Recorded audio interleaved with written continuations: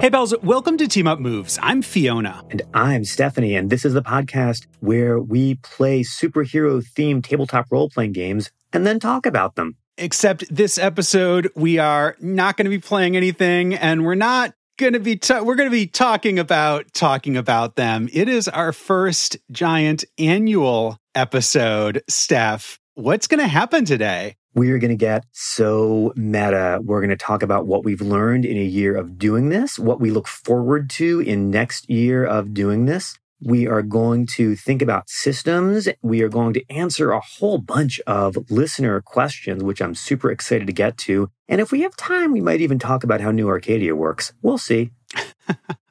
Surprisingly well. Let's call that. I think it's a surprisingly functional city, New Arcadia. It's a city of surprises. There you go. As is New Olympia, which, we might get back to someday. Yeah, who knows? It seeps in from time to time. So how are things? How's this year been of Team Up Moves? How are you feeling about this? I love it because my head's always in the Bronze Age and I always want to be like Chris Claremont. And that means I never want anything to end ever. Every time I pick up a character or a subplot, I just want to keep it going forever. And so those are my biases. But that said, I love it. I really love thinking about what we've learned, and I'm super excited to go back and think about the guests we've had and about the listeners we've picked up. Yeah, and we have played 11 games since starting last July, and I think we picked some good ones. I think that it's been a good variety of things. We've had a great variety of players. I have had just a ton of fun GMing. I think I've grown as a GM even in this amount of time. So, oh yeah, I couldn't be happier with the show at this moment. Oh yeah, yeah, and even we've played games I knew I would like, and we've played games that I didn't know what to expect that I loved, and we've played games that did not fit my play style quite so well, but which were so much fun and which showed me a lot of things about how superheroes as a kind of character work. And also showed me, and we can stick this one in the refrigerator to come back to it, that superheroes are a kind of character you can play in an RPG or write a story about. Superheroes are not a kind of story in the way that solving a murder mystery or winning a battle in a war or winning the hand of your loved one is a kind of story. Superheroes are a kind of character who are suited to some kinds of stories. And we've seen a lot of different kinds of stories and different systems that are suited for different kinds of stories, even if they all include characters who can, fly and walk through walls. Yeah. Well, I think that's probably a good segue to our first listener question. This is from Chris Longhurst. Hi, Chris. Fan and also designer of C Issue X, pal of ours on Twitter. Steph, why don't you read this out? Okay. Chris Longhurst asks, how many superhero games do you still have in the queue? Which is the most obscure? Are you worried about running out? We are not worried about running out. So I counted in our document, there are 57 games in there, and that actually doesn't include some that I've picked up more recently and I'm planning to run this year. So we have several years worth of games. Oh, good. Right now. Good. And actually it's I do not even attempt to be comprehensive. So I think that, if I ever worry about running out, we'll link to this. Lowell Francis at his Age of Ravens blog has been doing these year by year history of superhero RPG posts. Ooh. And each year there's just 6 or 7. So it's huge. As you say, it's a type of character. So there are all sorts of different ways of playing games about it, and people have written those. Yeah, one of the things that I've been just seeing with, friends who, and honestly, young people who end up in my house who are very young, who seem to be interested in is they learn systems such as Dungeons and Dragons, which are not designed for superheroes remotely and not designed for a contemporary setting remotely. And then they want to be Spider-Gwen. And somebody who, may be an 8th grader or maybe someone professionally involved in the RPG world figures out how to adapt that existing system so that there can be superheroes in it. And these adaptations, I think we saw this when we played Cypher, when we played Claim the Sky. These adaptations are sometimes kind of strange kludges. and they suit some kinds of stories and heroes better than others. But one of the reasons why I'm not worried about ever running out of these games is that if we get tired of or want to break from newly designed from scratch indie games, there are so many hacks of existing systems that are often pretty popular systems that put superheroes into those worlds. So yeah, we're not going to run out of games. Yeah, I would actually say that there is probably an argument to be made that D&D is more of a superhero game than maybe it comes across at first blush. Once you get up to like level 10 and that kind of thing with your characters, it's much more like superhuman power fantasy than, gritty dungeon delving at that point. I think that is absolutely correct. And this is going to lead into a discussion of Neil Gaiman and his collaborators' 1602, which is an Elizabethan setting for Marvel superheroes. The real difference, the reason I'm thinking of D&D is, this isn't designed for superheroes, even though it's absolutely a superheroic power fantasy once you get beyond, honestly, like third level, is that D&D is designed for high magic worlds where either the GM has to build out the world, or you have to pay $500 to get the worlds they've built out for you, rather than being designed for a world that has, the Empire State Building and Oregon's mail-in ballot system and Arizona's water problems. Like, it's not designed for superpowers and contemporary settings. And again, I think I'm being very Bronze Age about this because I really like that we have been able to bring in things like inadequate protection for labor organizing and inadequate funding of urban mass transit into our superhero stories. And I don't think D&D is designed for that. But you could. Yeah, I mean, come on. I played a labor organizer. That's where I'm going. I think that would be don't think D&D is designed for labor organizing, although maybe that's just a straight charisma roll. I don't know.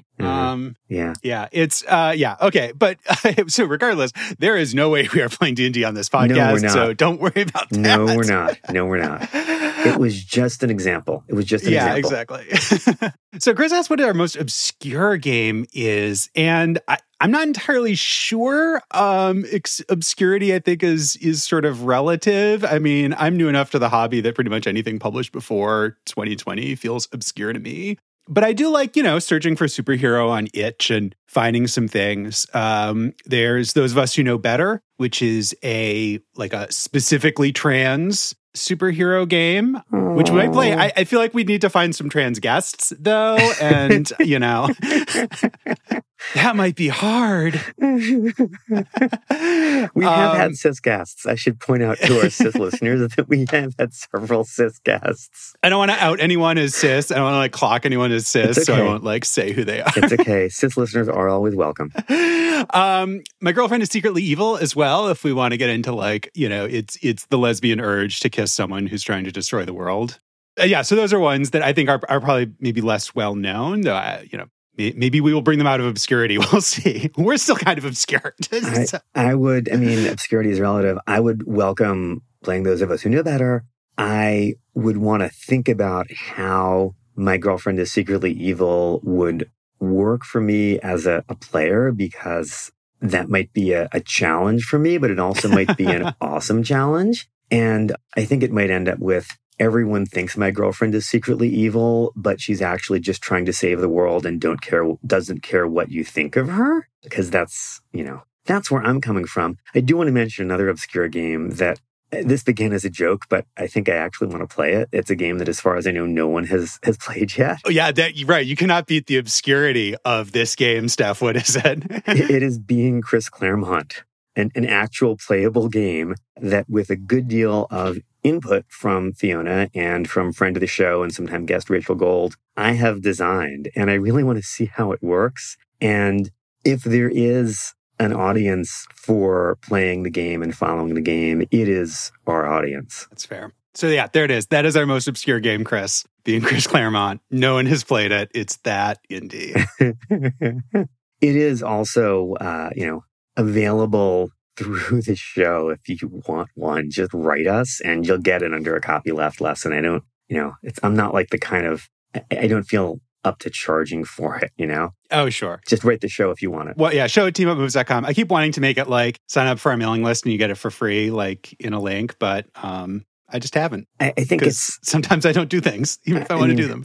Maybe we should do that. Right now it's available on request. But I do kind of love the idea that we could put it up there. Now I'm having ideas about how, you know what? We should play test it first. We should play test it on the show, and then we should put it in a link. Cool. All right. Next question. Ryan, who is Evitable Fate or Evitable Fate, not entirely sure, on Twitter. I think it's Evitable Fate because Evitable Fate? Ryan is not inevitable. Ryan can avoid their fate.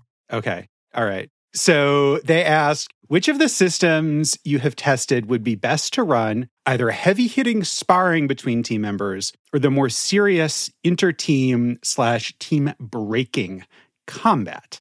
What do you think about this, Steph? So, what sort of stories is Ryan kind of recalling here with this type of inter-team fighting?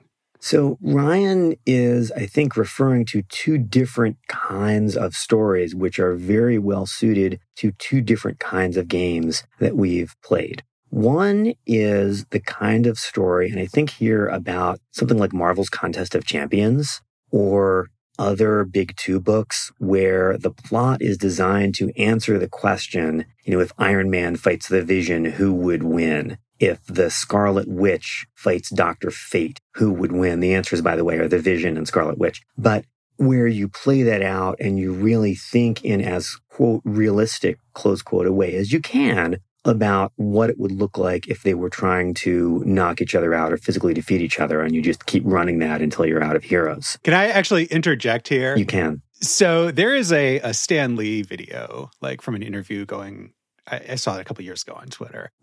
Where he talks about the question of who would win in a fight, Spider-Man or Iron Man? And he says, the answer is whose name is on the cover of the book.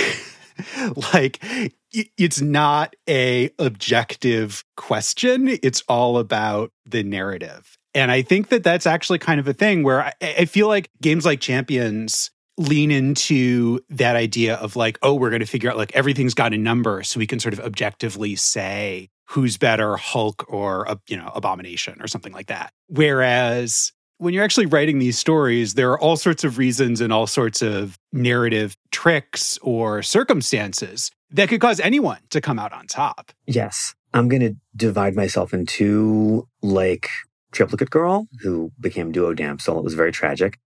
In order to respond to that in two different ways. Okay. One is the point of playing a game like Champions, which is team-oriented and super crunchy, and the point of a Big Two company publishing a comic called Contest of Champions is that all the names are on the cover, or none of the names are on the cover. Same with Secret Wars. You don't know who would win if you don't know whose name is on the cover. Okay, that's a good point. Part of the fun of these stories, if they're the kind of stories that you like, is of playing this out in a setting where you do not expect, or in an RPG want, the GM to show up and cause someone to win.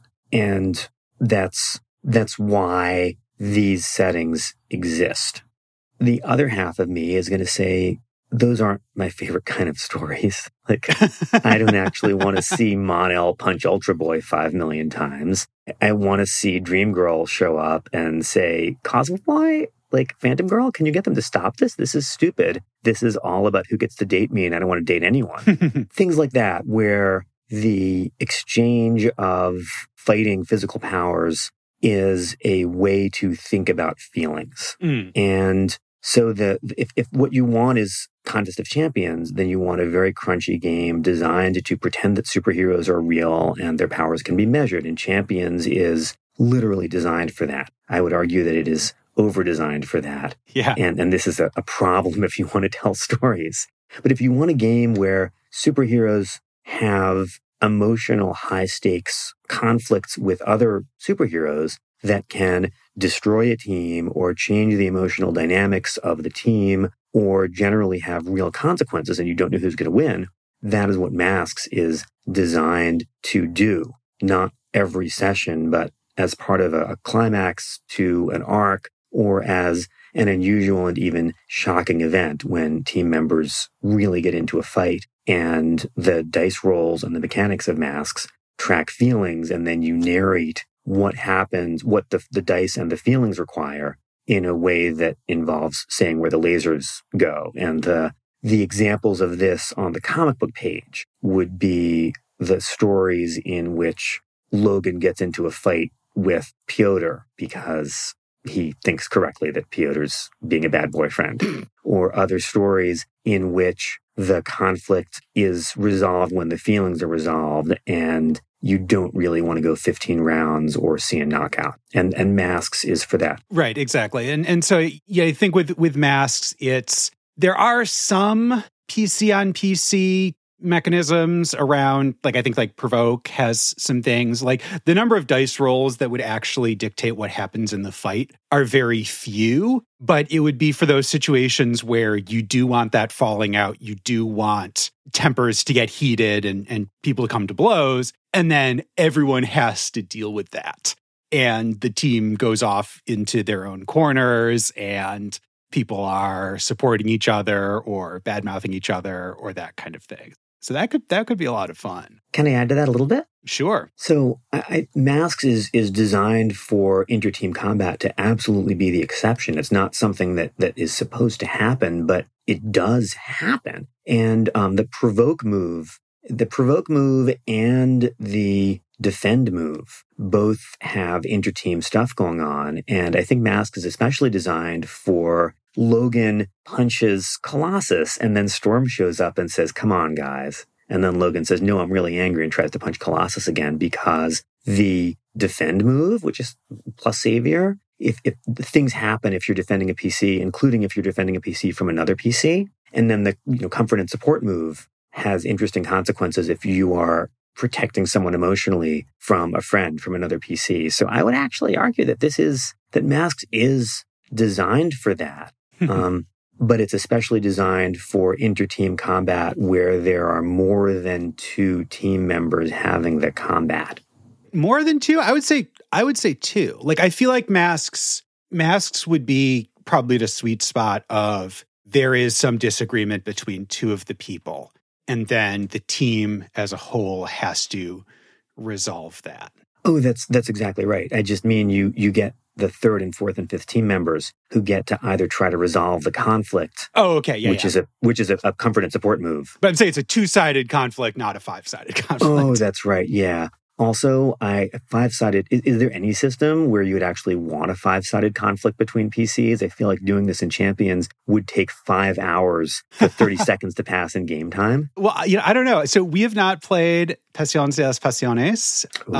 Is a telenovela game and does have a superhero play set. I have a feeling in that one, people can definitely be all up in each other's business. And it's on our list, right? Yeah. Oh, sure. Yeah. Yeah, so maybe that's the answer. Passion de las Pasiones. Who knows? Thirsty Sword Lesbians, I think, is something to look to as a game where it does actually have some optional fighting rules that make the combat part a little bit more mechanically interesting. I think there might be like sort of almost like a rock, paper, scissors bit into it. But its thing is... rock, paper, swords. Right. That the fighting is not about the fighting, it's about something else. So I think that there, if you wanted to focus in on the actual conflict part and sort of what people's feelings are, what they're trying to get out of the fight, Thirsty Sword Lesbians might help you there. Whereas I think Masks would be more like an aftermath kind of thing. I like that idea very much. And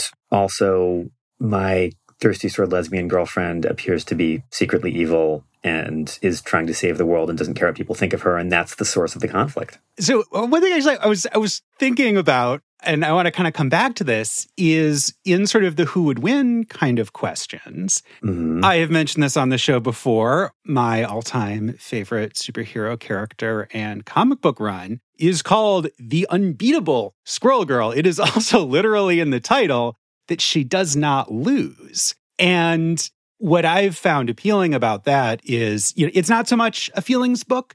It's a cleverness book. It's a problem-solving book, right? Doreen does not physically incapacitate every villain that she fights, though sometimes she does, and it's delightful, whiplash.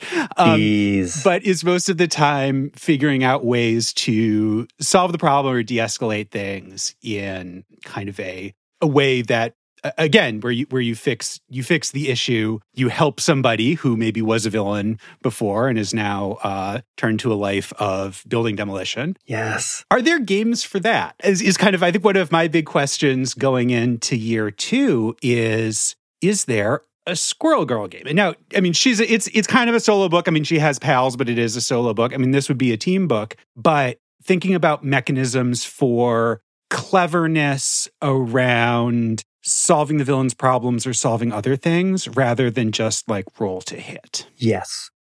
I've got several answers to that. If you are listening to our show and you haven't read the Ryan North, Erica Henderson Squirrel Girl run, it's out there. We recommend it. Yeah, buy the omnibus. I just got it. It's huge and beautiful. All the Squirrel Girl. If I have every individual issue as an individual issue and a couple of trade paperbacks, do I still need the omnibus? I mean, I got it.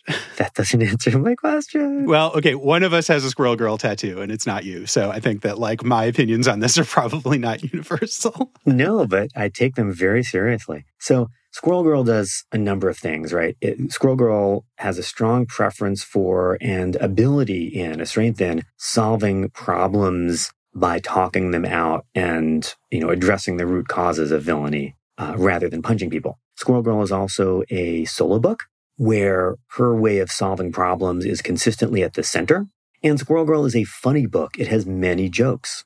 I think the last two of those, something that is often openly comedic and something that centers one way of solving problems and one character who's good at that, are very hard to do in an RPG setting, and I can't think of an RPG that does them. But we've played a couple of RPGs where there is either easily available narrative mechanisms or a soft narrative preference for solving problems in ways that aren't punching. One of them, again, is Masks, where you can GM Masks in a way that where most fights are resolved in some other way by a successful Pierce the Mask, a successful Persuade with Best Interest if someone has adult moves, by a villain making a decision when a couple of villain conditions are met. Masks can absolutely be played that way, and you and I have both seen multiple villain conflicts in Masks that are resolved that way temporarily or permanently. The other games that we've played that lend themselves to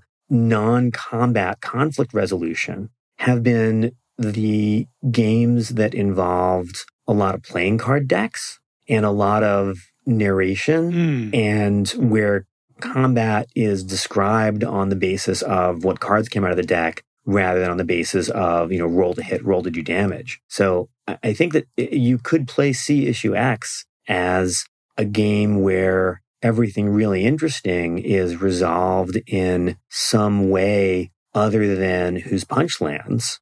I mean, I think actually anyone can wear the mask. Yeah. May be the best bet because it is a solo hero. Yeah. And it is a game where, resolution is the die tells you how successful this is and sort of if there are consequences. It says nothing about the means by which you do it. And so you could entirely narrate Squirrel Girl-esque solutions to this. The other thing that I'm thinking about is wondering about a hack of something like Brindlewood Bay or Apocalypse Keys or whatever, or sort of there are clues and then it's the player's job to put them together. I think that might work as a Squirrel Girl game because one of the things that here's the thing. When I GM, sometimes if it's like, oh, someone rolls a Pierce the Mask and they're like, it boils down to like, okay, well, what is this person's deal? How can I get them to stop? Like that is the player asking the question. And then it's on the GM to be like, well, you can get them, do this or that.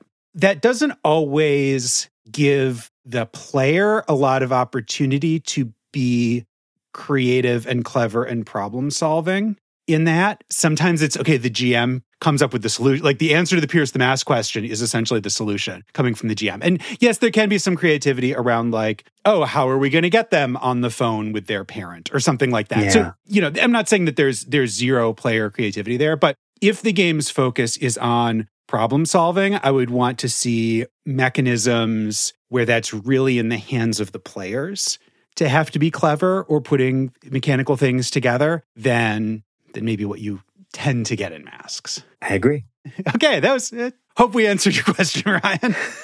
Questions, multiple questions. All right. Team Up Moves pal Dean. Hi, Dean. Z has a lot of questions. Why don't you read off the first one? Okay. What character in the podcast that is not your character would you, I guess, most want to play? What do you think, Steph? I think it's Mina from Mutant City Blues. Okay. Which is, I mean, you want to talk about girlfriends who are secretly evil. She killed a man. Well, that wasn't...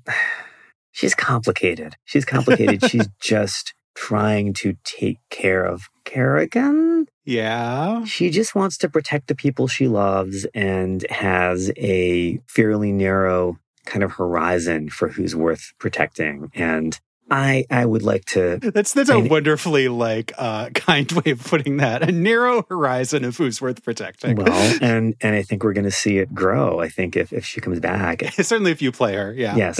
One of the things we've done in a year of Team Up Moves is to build out not just a city and then an alternate version of that city and some stuff in space and some futures and some cat people, but a lot of characters, and it really might happen. I think that some of the characters who we've seen, some of the PCs who we've seen might come back, or, with Fiona's blessing, an NPC or two might come back as a PC. We might see some of these characters built in other systems and see their further adventures if we decide to do that. And, I would love to see Mina just, grow and change and maybe think about being less murdery. It happens. People have face turns.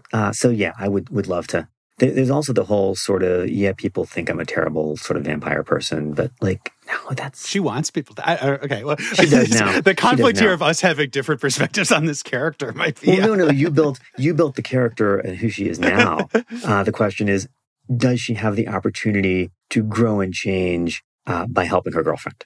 And I want her to. All right. So mine on this is, I think, Mandy Core, a.k.a. Manticore, Vex's character from Exceptionals, who is a elementary school teacher and also a 7-foot Manticore person. There's a lot of opportunities for physical comedy and herboism and all of the things that I look for in a character. So I think that she would be who I would want to play. That is right. And, someday you might get to, because someday I might GM an episode. It could happen. It might never happen. But I want to say that Fiona playing Manticore, which I would love to see, would also be taking that character in a new direction and having some character growth, because in the arc of Exceptionals that we ran, Manticore's sort of 7-foot tallness and physical awkwardness and desire to be super great with kids and do good was not comedic. It was much more, in at least my memory when I re-listened to it, it was much more about figuring out how to be this misfit and figuring out that you have a place in the world. And it was not, there wasn't a lot of Marx Brothers business, but there absolutely could be with that character later on in that character's growth. All right, next question. What character is most like you? This question scares me. Do you want to answer it first? Yeah, it's Emily. Look, from our mundane supernatural life, there is a lot of me, I would say, in Emily's struggles with social anxiety and ADHD-ness and having something that she was working on getting eaten by moths, all of that. It was such a sad moment, the moth. It's a devastating feeling. It really is. I love playing that with you so much. And I was afraid when I saw this question that the answer was going to be Emily's partner, the all too devoted, resourceful robot, Gima, Gima. But perhaps, fortunately, that's not my answer at this time. My answer is realistically Anemone from Champions, which that was an interesting arc to play out. That was an interesting, set of episodes of our show. But that's a character who I really felt very comfortable inhabiting. She looks very strange. You can draw her in a way that she might be kind of cute, or she might be really Lovecraftian horror. Either way, it depends on the artist. She's pretty durable. She can take some punishment. She can, outlast things. She really, really wants to help people and use her weirdness to just go out and do things and superhero. She is really into her high responsibility job, even though she feels too young for it. And she has both kind of a lot of finger dexterity stuff and issues with physical contact and weird skin conditions, all of which I have. And if Anemone were a Masks character, which she may someday be, she would have very high freak and savior and low mundane, and just be driven by just wanting to use her weirdness to help people all the time, and perhaps running herself into the ground so she had to chill out in an aquarium for several hours reading books and playing with sea life and hoping that the adults didn't mind having her around. So yeah, that's me. All right. So next thing that Dean asks is, what scene did we most enjoy playing this year? I think in the interest of time, if we could limit this to 2 each. Okay. I know that's hard, but I would say my runner-up would be the draining the pool in Cypher System of just like, you know what? Let's do some math. Now, the math is also wrong. Yeah. Which I think makes it better. We're off by like huge orders of magnitude, because we, rather than doing 8 5-foot cubes, we did 1 40-foot cube. And yeah, but I love how that turned out. I think it was perfect. It was wonderful. So that's number 2. But I think number 1 for me is the climax of Spectaculars. And I'm realizing that in the 11 games, we very rarely have face off with supervillain in the climax of this story. And some of that is the types of games that we're playing. Some of that is the pacing for why, the Captain Blep fight was a little rushed. But to have that fight between, among all of you, but really Shauna Maguire is Lily, and then the mysterious stranger, it's Gooseberry, pals. Yeah. It was Gooseberry. Yeah. Some of those die rolls of just the failed roll on the drowning in money bit, it was bombastic, it was loud, it was funny. I tremendously enjoyed playing that scene in particular. Yeah. How about you, Steph? I love the climax of Spectaculars. I loved the last sort of act of Exceptionals, where we sort of got away, but everyone's life had changed. And I loved the moment near the end of City of Shining Stars, where Ryan, who's train car, literally became the city's infrastructure. And because I love infrastructure, if we were going, and how Ryan then established this connection to Patricia, a Silver Age superhero who had been, raised in part by Maxine, and how in resolving the major interdimensional battle of that arc, we were able to celebrate public infrastructure and create a new engineering-based disembodied superhero with like a new best friend so they could grow up together and lay the foundation for more storytelling. At the time I was reading Deb Chakra's, I think it's forthcoming now, book about why infrastructure is important and how it works and how it can sort of save us. That is CHACHRA, Deb Chakra's book, How Infrastructure Works. And that's one of the reasons I loved the climax of City of Shining Stars. All right. Final question here from Dean. What current comics creators do you want to write or draw? What story about these characters? Why don't you go first on that, Steph? Okay. I just started making a list and then I just narrowed it down to 2. I want Kelly Thompson, who does well with a lot of different genre stuff, and David Baldian, who does pretty realistic-y super characters, doing the follow-up to Mutant City Blues, whatever happens next with those detective-y characters. And I want Marika Tamaki and either Jillian Tamaki, her sister, or the great Sophie Campbell doing a Masks story with those Masks characters. So here's the thing about Sophie Campbell. She does the most amazing hair. Yes. Like, you look at Glory, you look at Gem and the Holograms. So, like, we would need to, like, I want to see those Masks characters with just, like, giant, multicolored, amazing Sophie Campbell hair. Have you seen Braid's hair? It's constantly changing. Okay, perfect fit then. Mine would be, okay, sure. Look, North Henderson, you're right. Thank you. I'm consistent, if nothing else. I would want it, like, the Claim the Sky story, I think. Going into Zephyr's dungeon, there's a lot of environmental storytelling and humor. I can just imagine just like the personality, like the three personalities that we had there between like the very full of themselves game master and literal dog, Songwolf, and then this very detached objective robot. Yeah. I mean, geez, I would love Ryan North writing some of that dialogue. And I think that would be my dream, I think. I would love that too. I'm trying to think of whether Erica Henderson's art style would do justice to all of those characters, and I'm not sure, but I'd love to have her draw Songwolf. No, it would be good. She'd be good. She's always good. She's always good. Amazing. Hi, Erica Henderson, if you're listening. We love your work. Now, Allie asks, how do we decide what games to play next? And I think that's maybe a little bit of a segue into talking about what could be coming next on the show. The way we do this is we've got the list, we've got the 59 game list, and it comes down to really trying to mix it up and move from superhero business game to more storytelling, intimate game, kind of change things around is, I think, a big part of it. Yes. We try not to do two games that have similar foci, one after the other. And then the other part is guest availability. Yes, it is. Is its own fun challenge, but trying to match the right people to the right games. I think we've mostly succeeded in that regard. So, and we've got some wonderful guests, some of whom are very definitely scheduled, barring acts of God, and some of whom are probably scheduled. So we can't tell you about them yet, but we're excited. So looking back then, Steph, on a year of doing this, what do you feel like we have learned about superhero stories, about superhero games? What comes to mind?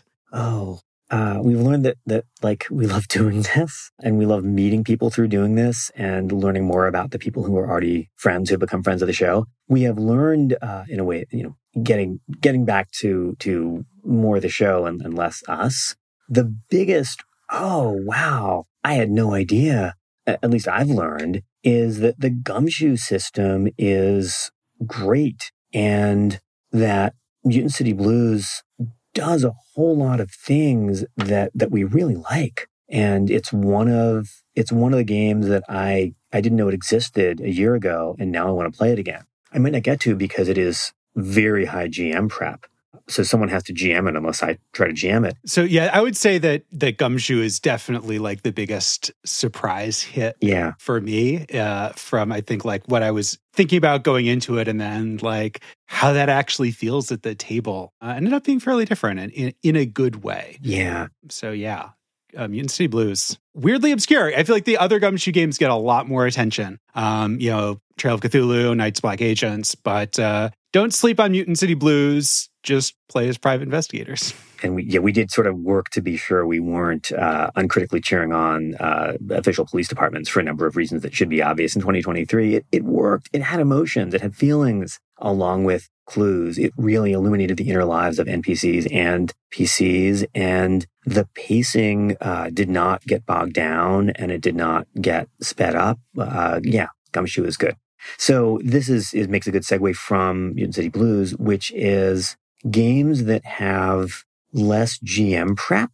And I think that would include the card deck based games that we've played that sometimes operate on more of a describe the narrative instead of act everything out level. But other games too. Games that have less GM prep are games with more player freedom and more player obligation or opportunity to build out the world.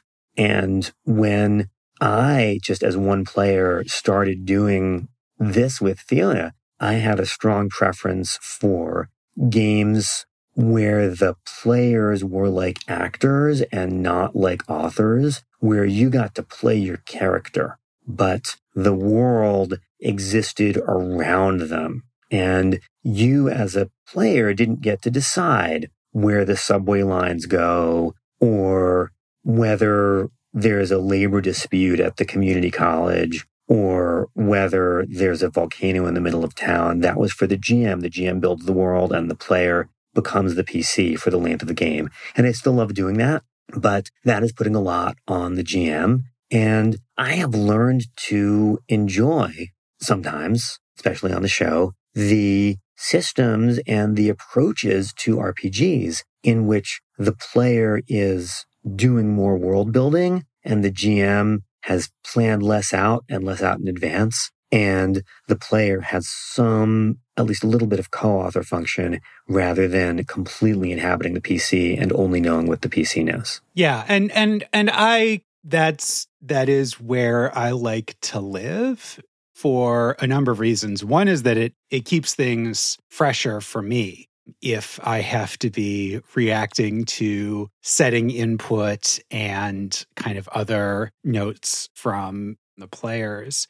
And also, I think it's important just in RPGs in general, like at any table, whether you're recording it or not, to really make sure that there's an understanding that the responsibility for fun is shared in very high prep and sort of this like GM as deity kind of, approach to RPGs. It's almost like the players are sitting down expecting to be entertained by the GM and expecting like, okay, this is, you're going to tell this story. And maybe this is like a little Mercer effect stuff or whatever, but it's this sense of... What is a little Mercer effect? Oh, you don't know the Mercer effect? I don't know the Mercer effect. So it's the idea that a phenomenon that some people have noticed in new players to RPGs who have watched Matt Mercer, the GM of Critical Role, think that all GMing, all D&D is of that quality of, or that polish of storytelling and personification and that kind of thing that you get from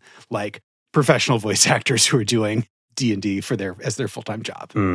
But yeah, so when you bring in more shared player stuff and are able to like facilitate or encourage that bit of detachment between the player and their character, that helps ensure that the player feels like they're in the role of, oh no, I also need to make this fun for the other players, for the GM. I need to choose things that my character will do that are interesting and drive the story forward and come up with an excuse for why it's maybe out of character but necessary for the table. So, it's definitely... you have persuaded me to, or shown me how to regard a table as more of a collaboration, partly because if you as a player are entirely inhabiting your PC, and at the same time, you are following the golden rule of RPGs, which is try to make sure that the other people at the table are having at least as much fun as you. You sort of have to slice your brain in two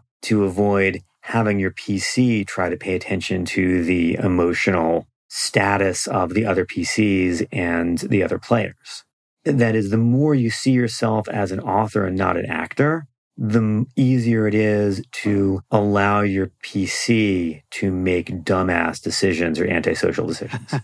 And this is a real struggle for me. Well, wait, no.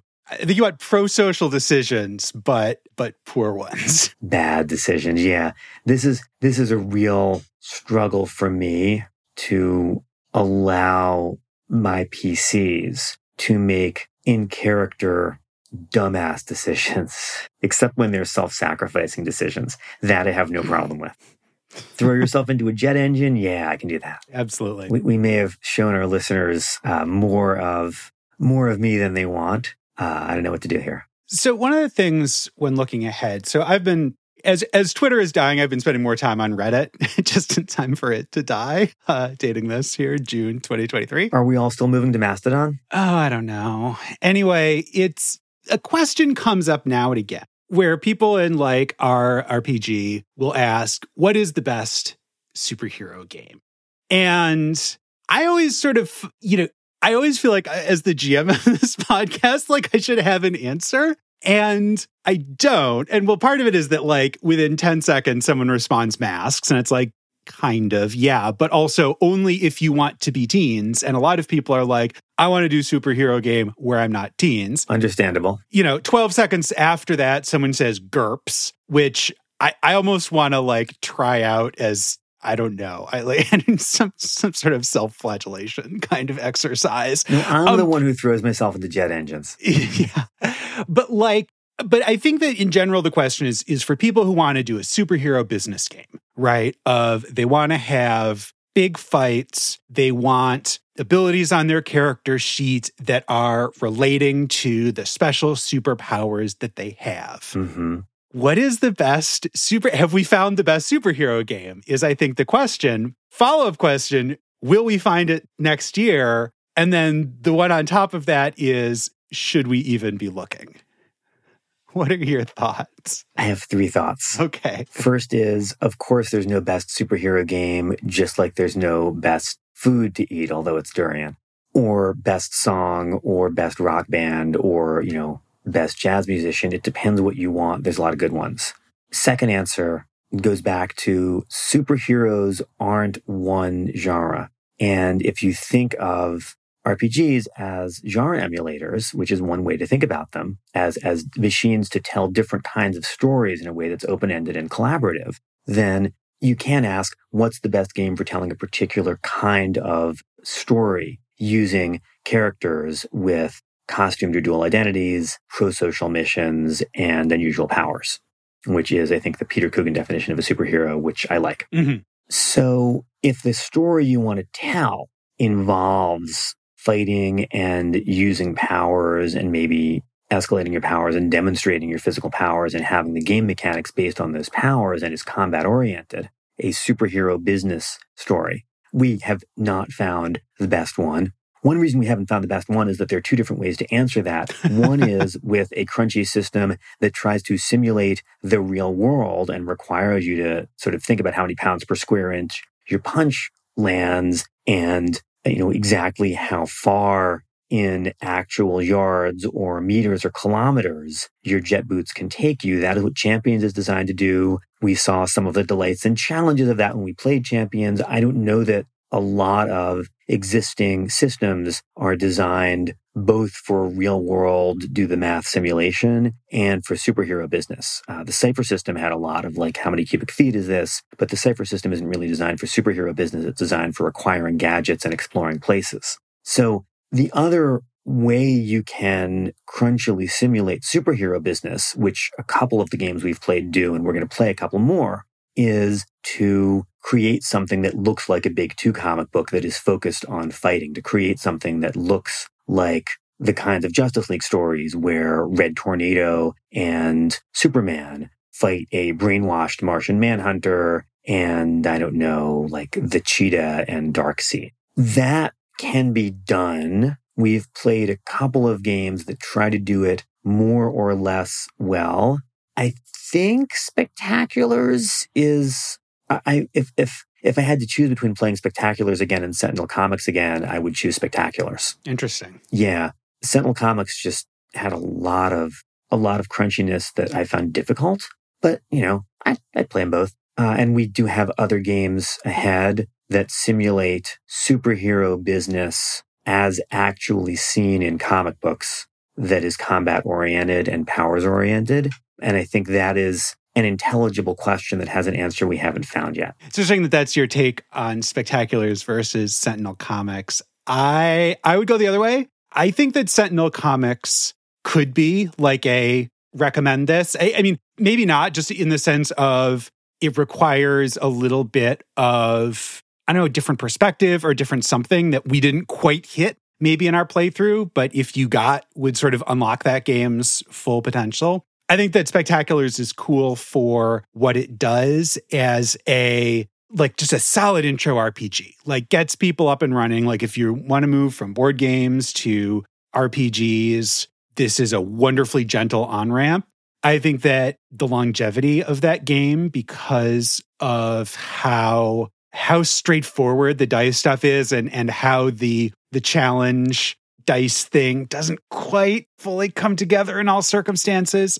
Yeah, I wrote about that. There's a newsletter article about that, about sort of how you can managing resources, I think, managing player resources, and that how Spectaculars, because you reset to full health at the beginning of every action scene, you can't even plink away at someone's health in the interlude things and make that matter. Yeah. But yeah, I mean, I think looking ahead, I would like to play Mutants and Masterminds. I think especially if we find someone who has a history with that game, because that does have a long history. It's another one of these seminal games up there with Champions. I'm curious to kind of how it holds up, but I would like to give that a shot. The reprint is on the way from Kickstarter for that. I'm also curious about Galaxies in Peril. So this is an update of Worlds in Peril, which is a PBTA superhero game that I think has been, so fully eclipsed by Masks and is early enough that some people kind of forget about it. Galaxies in Peril is a Blades in the Dark, like a Forged in the Dark game. So I'm kind of curious to see how that works with superheroes, especially since the rhythm of that, where you have missions and you have downtime, I think matches a pretty good superhero business pattern of storytelling. Is that the system where you get flashbacks? Yes. Ooh. At least Blades in the Dark and other Forged in the Dark games have it. I would assume they're in Galaxies in Peril, but hopefully we'll find out. I'm in games with people who've played it and love it. I've never played Blades in the Dark. So other stuff to look forward to, me not GMing. Ooh. At least once. Our good friend Becca Petunia is going to be coming back to GM Phase Rip for us. We should say what Phase Rip is. Yes, this is a Marvel D20 game, Marvel licensed game. So, we may be playing some of our favorite superheroes in this digression from New Arcadia. Are you going to play Squirrel Girl? Yeah, I am.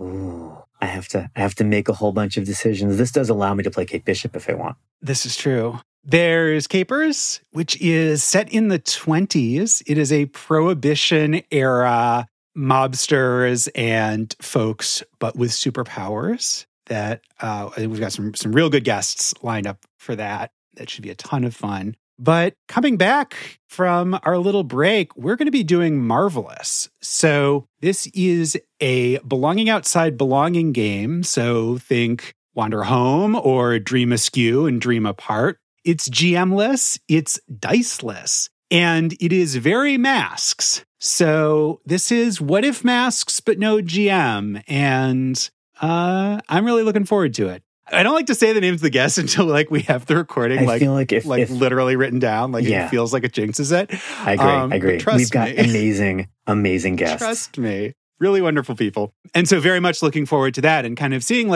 does this scratch a Masks itch in an interesting way? And what else does it bring to teen superhero stories? So that is coming up next on Team Up Moves. I'm vibrating with excitement. I am nearly insubstantial with excitement. I am glowing with excitement about playing these games with you and with our guests. Glowing with excitement is solid anemone behavior right there, Stephanie. Oh yeah. Will we ever go back to the aquarium? I kind of feel like we have to. I think that this is being built up with ever more ominous adjectives about how out of place it seems to be. So, I think the aquarium has secrets that I think we have not fully delved into. I was really hoping that you would say that, and I didn't, want to box you in or stick you in a tank of water for that one. But I'm glad that's the answer. All right. Well, it's probably been about an hour. Thank you for listening this far and being with us on this wonderfully self-indulgent journey. I hope that you have enjoyed listening to it, dear listener. And we are excited for another year of Team Up Moves. Yeah. As always, please, like and recommend us on your favorite platforms. And please get in touch. We are show@teamupmoves.com, all one word. And we are at Team Up Moves on Twitter, as long as, Twitter is a thing. And what other platforms are we on? Team Up Moves at dice.camp on Mastodon, I think is the other. That sounds good. Should we have an Instagram account? No. Should we? I mean, I don't, maybe. Do you want to take pictures of things? Yeah, maybe. Once we have a photography-based hero in the game, we'll see. Cool. All right. Well, until next time, take care, pals. Take care. Thanks for listening. Now that our break is over, we are going to be back in 2 weeks with a new game. We're going to be playing Marvelous, the teen superhero belonging outside belonging game, written by S. Donnelly and Hannah Rogers. And to play it with us are a couple of podcast superstars, Emily Buza of the Whelmed Young Justice podcast, and Jay Edidin from Jay and Miles Explain the X-Men are both with us to play this game, do some characters, talk about the game, the back matter, all that good stuff. And that's going to be with our July run, starting off year 2 of Team Up Moves. Team Up Moves is a production of Fiona Hopkins and Stephanie Burt, copyright 2023. We're sometimes online these days at Team Up Moves on Twitter and Team Up Moves at dice.camp on Mastodon. And of course, show at teamupmoves.com for the email. Our website is teamupmoves.com, and if you go there, you can see all of our episodes, all of our runs, all of our guest bios, and also subscribe to our newsletter, which we send out most of the time when we take that break between runs, just to, keep in touch, still be pals, write a couple things, that sort of stuff. Our theme music is Play by Sleepyhead. Find more of their music at sleepyheadrockband.com. And finally, if you got to the end of our self-indulgent annual episode, you must like us. So why don't you tell a friend or leave a review on iTunes or Stitcher or wherever you look for your podcast to help others find Team Up Moves and grow that audience. Word of mouth is the best way to help the show. Take care, pals.